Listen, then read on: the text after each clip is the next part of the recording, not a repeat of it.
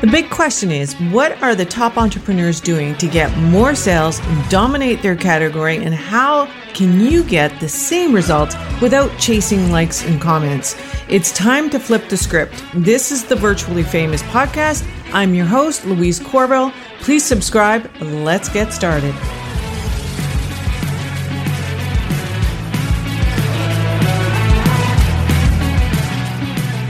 Today, we're talking with Dory Stewart, and she is an expert in online, obviously, but franchises is her expertise. So I'll let you explain to the audience, Dory, what exactly you do and how you help your entrepreneurs. Sure. Well, thank you for having me. And yeah, I am the owner of the Franchising Spot. And what I do is I help people find franchises that are the best fit for them. So I'm kind of like a matchmaker, but for franchise businesses. And, there's thousands of franchises out there, and it can be a confusing and long process. And so I help people make the best decision for their lifestyle, for their financial situation, for their interests. We kind of look at all of those things to match them with the business that they're going to love for the next 10 years usually. So it's a lot of fun. Yeah. And how did you get into that as your expertise? Can you give us a little insight on how that started? Yeah. Well, I was a high school engineering teacher, and I found that my own young children at the time loved what my high school students were doing. And this was back in 2008. STEM wasn't a buzzword yet. And I decided that I needed to teach engineering to young kids. And I started a business, and it took off. And I ended up getting people after a few years into it, contacting me, asking me if they could buy my curriculum or if I would bring my business to their hometown. And I started looking into ways to grow my business. And I found that franchising really was the best business model that fit my business best, because you really need that owner operator that knows their own community best in children's education. And so I franchised the business, and over the next 10 years, I grew it to 165 locations in 35 countries, reaching over 1 million students. And also through that process, I gained a ton of insight on the franchising industry. And I, got my certified franchise executive credentials, and I now know all the ins and outs of franchising, and I understand the other side of things in franchising. And so when I help people find a franchise, I know what the franchisors are looking for. And I also understand the disclosure documents, the legal side of things, because I've been through it. So I can help people find those red flags, and I can help them ask the right questions to franchisors, because I've been in those shoes. And so, I sold my business in 2020, and now I'm giving back. Unfortunately, in franchising, it's still a man's world. Only about 30% of franchisees are women, and only about 10% of franchisors are women. So I just love helping women get into the franchising industry. Interesting. And so you are a certified franchise executive. Yes. I didn't even know there was such a thing. That's interesting. And the question I had was, why franchising over licensing? Because a lot of people license their products, especially in digital, like yours was, and versus the franchise. So I'm assuming you weighed the both. I did. So with licensing, I would be basically giving my curriculum to someone to then take into their own hands. In the licensing model, they would create their own brand name, and they would be off and running. And I may never see them again. In franchising, they're using my brand name, my marks. I support them. I create the curriculum. And so it gave me the opportunity to have more control over the brand and keep the quality that I wanted. And I really liked the idea of having the community of franchisees. And with licensing, you don't really have that as much. If you do have that constant control, then legally the definition turns into franchising anyway, if there's, ongoing fees and things like that. And so I wanted to be able to continue to support them. STEM is a field that changes quickly. Technology changes. I was constantly updating curriculum and putting new curriculum out. And in return, I collected royalty fees. So I collected a percentage of the franchisee's sales each month. And we were, digital towards the end there, and the business is still thriving. I sold to an ed tech firm who is still operating, but we started out. I mean, we were hands on. We were teaching, aerospace engineering. The kids were building rockets. I taught civil engineering. The kids were building bridges and towers, and so it was very hands on. Wow. That's awesome. That's awesome. So if you, we were going to kind of, obviously there's going to be people who are going to want to buy a franchise out there. So why would somebody buy a franchise versus starting something on their own? So there's different types of entrepreneurs out there. People who like to create things on their own, completely original. And then there's people who want to kind of take the fast track and buy something that's tried and true. And that's the advantage of franchising. You're buying, they call it a business in a box. You're buying something that's already been created. It's been tested. Marketing's created. The website is done. The email addresses are provided for you. Marketing materials provided for you. So if you want to step into something that's already been proven, you can get started very quickly versus doing it on your own, testing it on your own, making mistakes that can be expensive mistakes. And so there are a lot of advantages to getting into a franchise system. And you have a network of other people in other cities operating the same business. And so you have that community. So it really is like you own your own business, but you still have a network of people by your side. So that's a great advantage to franchising. Yeah, because I think the last time we spoke, you don't actually do the marketing. So how did they get the traffic is what I want to, like, how are they doing that? If the franchise isn't doing it, then how are they doing it? Yeah, so it's really kind of it's a joint effort in a way. So the franchisor provides a marketing strategy. And so let's say it's the summertime and the franchisor creates a summertime marketing plan. So maybe they come up with new ads or a new hashtag for a new product or a new season or something like that. They trickle that down to the franchisees, but then it's ultimately responsible to the franchisee to take that, change it up to make it locally appropriate, and then disseminate that in their local market. So it is a joint effort, but the franchisor doesn't do the marketing for you. They'll create marketing materials for you to use, but they're not going to actually do the marketing. They're not going to get out there in the community. They're not going to be the one posting on Facebook each week, talking to people and doing all of that. That's really up to the franchisee to do. Okay. And so if you were like, would the franchise, you're the franchisor, right? So I get those mixed up.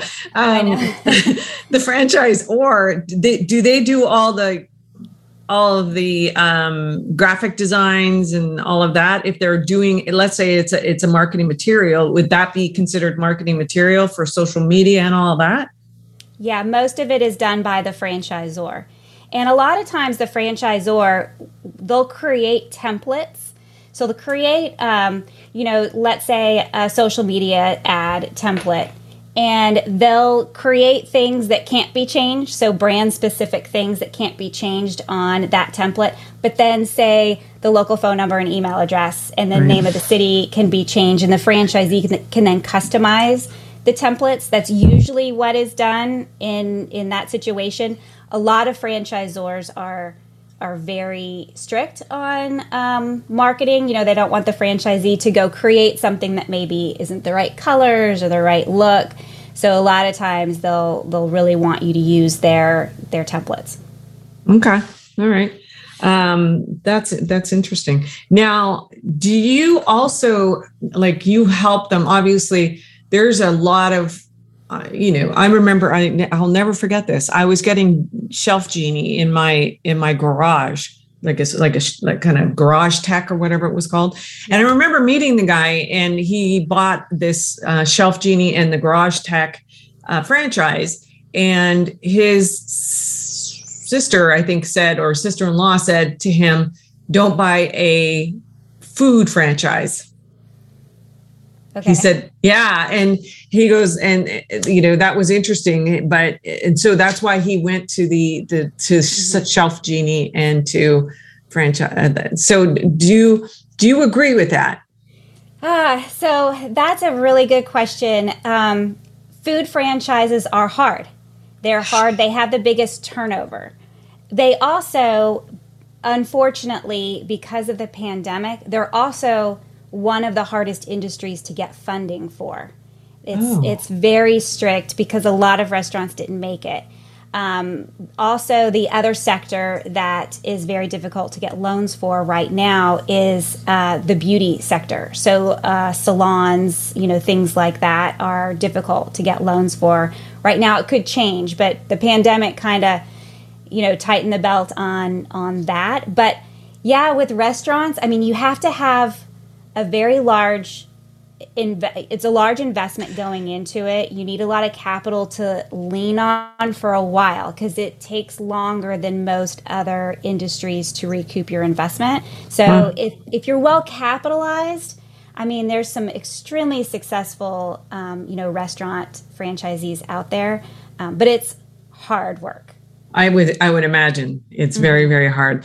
And it's interesting because Chick-fil-A is an interesting concept because you don't actually own you don't own the real estate. You don't own, you're just a person who's like the guy running it. You're kind of a glorified manager. Yeah. Exactly. And so it was interesting considering how much it costs. Yeah, it's very expensive. So tell me, obviously you're helping women do this. What are your top 3 franchises that you tend to direct people towards? Obviously it's going to be based on the fact that, what their needs are and wants are as well. But, if we've known each other a few times now. So if you were to come to me and say, these are my top suggestions. I don't know if you want to say 1, 2, or 3, whatever, how many, but I'm sure you have somewhere where you kind of go, I've had success in this one, or, that kind of a scenario. Mm-hmm. What would that be? Yeah. There's always certain businesses that validate well. And so what I mean by that is they have happy franchisees. And that's the best indicator of success. If you have happy franchisees, you're doing something right. And so there are 2 businesses, maybe 3 businesses that come to mind in particular. One is Tutor Doctor. They validate very well. They have very happy franchisees. They have very strong leadership in their home office. They provide very, top quality support and training for their franchisees. So Tutor Doctor is a really great one. In the senior sector, so senior care is a very hot industry right now. The pandemic created a very hot industry because people want to keep their loved ones at home versus sending them, into a home. And so there are a lot of home health senior care agencies where they provide caregivers. They're doing very well. And one that validates very well is called HomeWell. They have very happy franchisees. Again, they have very good quality home office staff, and they provide really good support for their franchisees. And then the other one that I love is Ace Handyman. And the pandemic also elevated that niche because people are working from home now, and people are looking around their house and they're like, oh, I could really fix this. I'd like to fix that. And so a handyman service helps out the do-it-yourselfers who maybe want to do most of it themselves, but then they need help with something else. And so handyman services, and actually the entire home services industry has done very well over the last couple of years because people are at home. They're, spending more time looking at all the projects around their house. And so that industry is doing very well right now. Wow. It's interesting. And that now, if somebody I love listening to you talk about this and how it all, the trends that are happening. But if somebody could somebody do exactly what you did? And do you teach that? If somebody were to take their program, and maybe it's digital program, could they turn that into a franchise? Yes. Okay. Yes. So there are some things that you have to think about if your business is franchisable. And I love helping people with this as well. And I think that I am uniquely qualified to do this because, one, I've done it, but two, when I franchised my business, I was told by several consultants, your business is not franchisable. And I proved them wrong, and I'm proud of that. But yeah, they said to me, okay, you want to teach engineering to 4-year-olds? Okay, you're crazy, and no one could duplicate you. The reason why you are so successful in your hometown is because of Dory. You can't duplicate that. And so I said, yes, I can. I can create curriculum that can be replicated by anyone and taught in any town. And, I proved them wrong because I was able to do it. And so that's really the thing is, can you recreate exactly what you're doing and have someone else deliver it with the same quality and without missing you? If you are the key ingredient and you are the only reason why that business is successful, then that consultant would have been right. So that's the key ingredient. Can the same business be successful without you somewhere else? Right. Okay. Well, that's very interesting. It's an interesting arena, this whole the franchising part. And I think that more and more people are going to require you and your program to teach people how to do it. Mm-hmm. And I think there's going to be more and more entrepreneurs out there that are going to go, yeah, I want to franchise this and build that. And I think it's a really interesting little niche, really, really interesting. And I've heard about a really interesting niche yesterday where this lady who does not have a store, she has a social media account and that's it. And she sells like beds and they're beds for like NBA guys. Oh. Right? Because they're a lot bigger than the normal bed. And so there are these huge, gigantic beds, and they're long and they're wide. And so I thought, well, isn't that interesting? What would make somebody think of that? But, there's just, maybe she had somebody that needed one. But clearly a need. Clearly.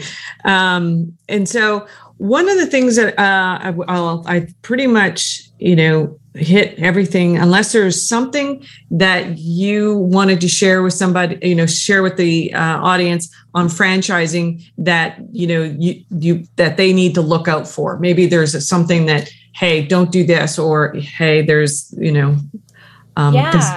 I would love to share that. I think that the biggest mistake that people make when they are looking at franchises is they go directly to the franchisor and they don't go to people like me. So let's say, for example, they are interested in opening an education franchise and they love a specific tutoring company. I'll use that as an example because I already brought up tutoring.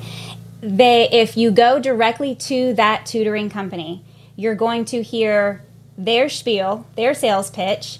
And once you get to that point, it's really a feeling, and you develop a relationship, and you can easily get emotionally sucked into something and not look at other options. If you come to someone like me, I can show you other options, and you may end up going with the exact same company, which is great.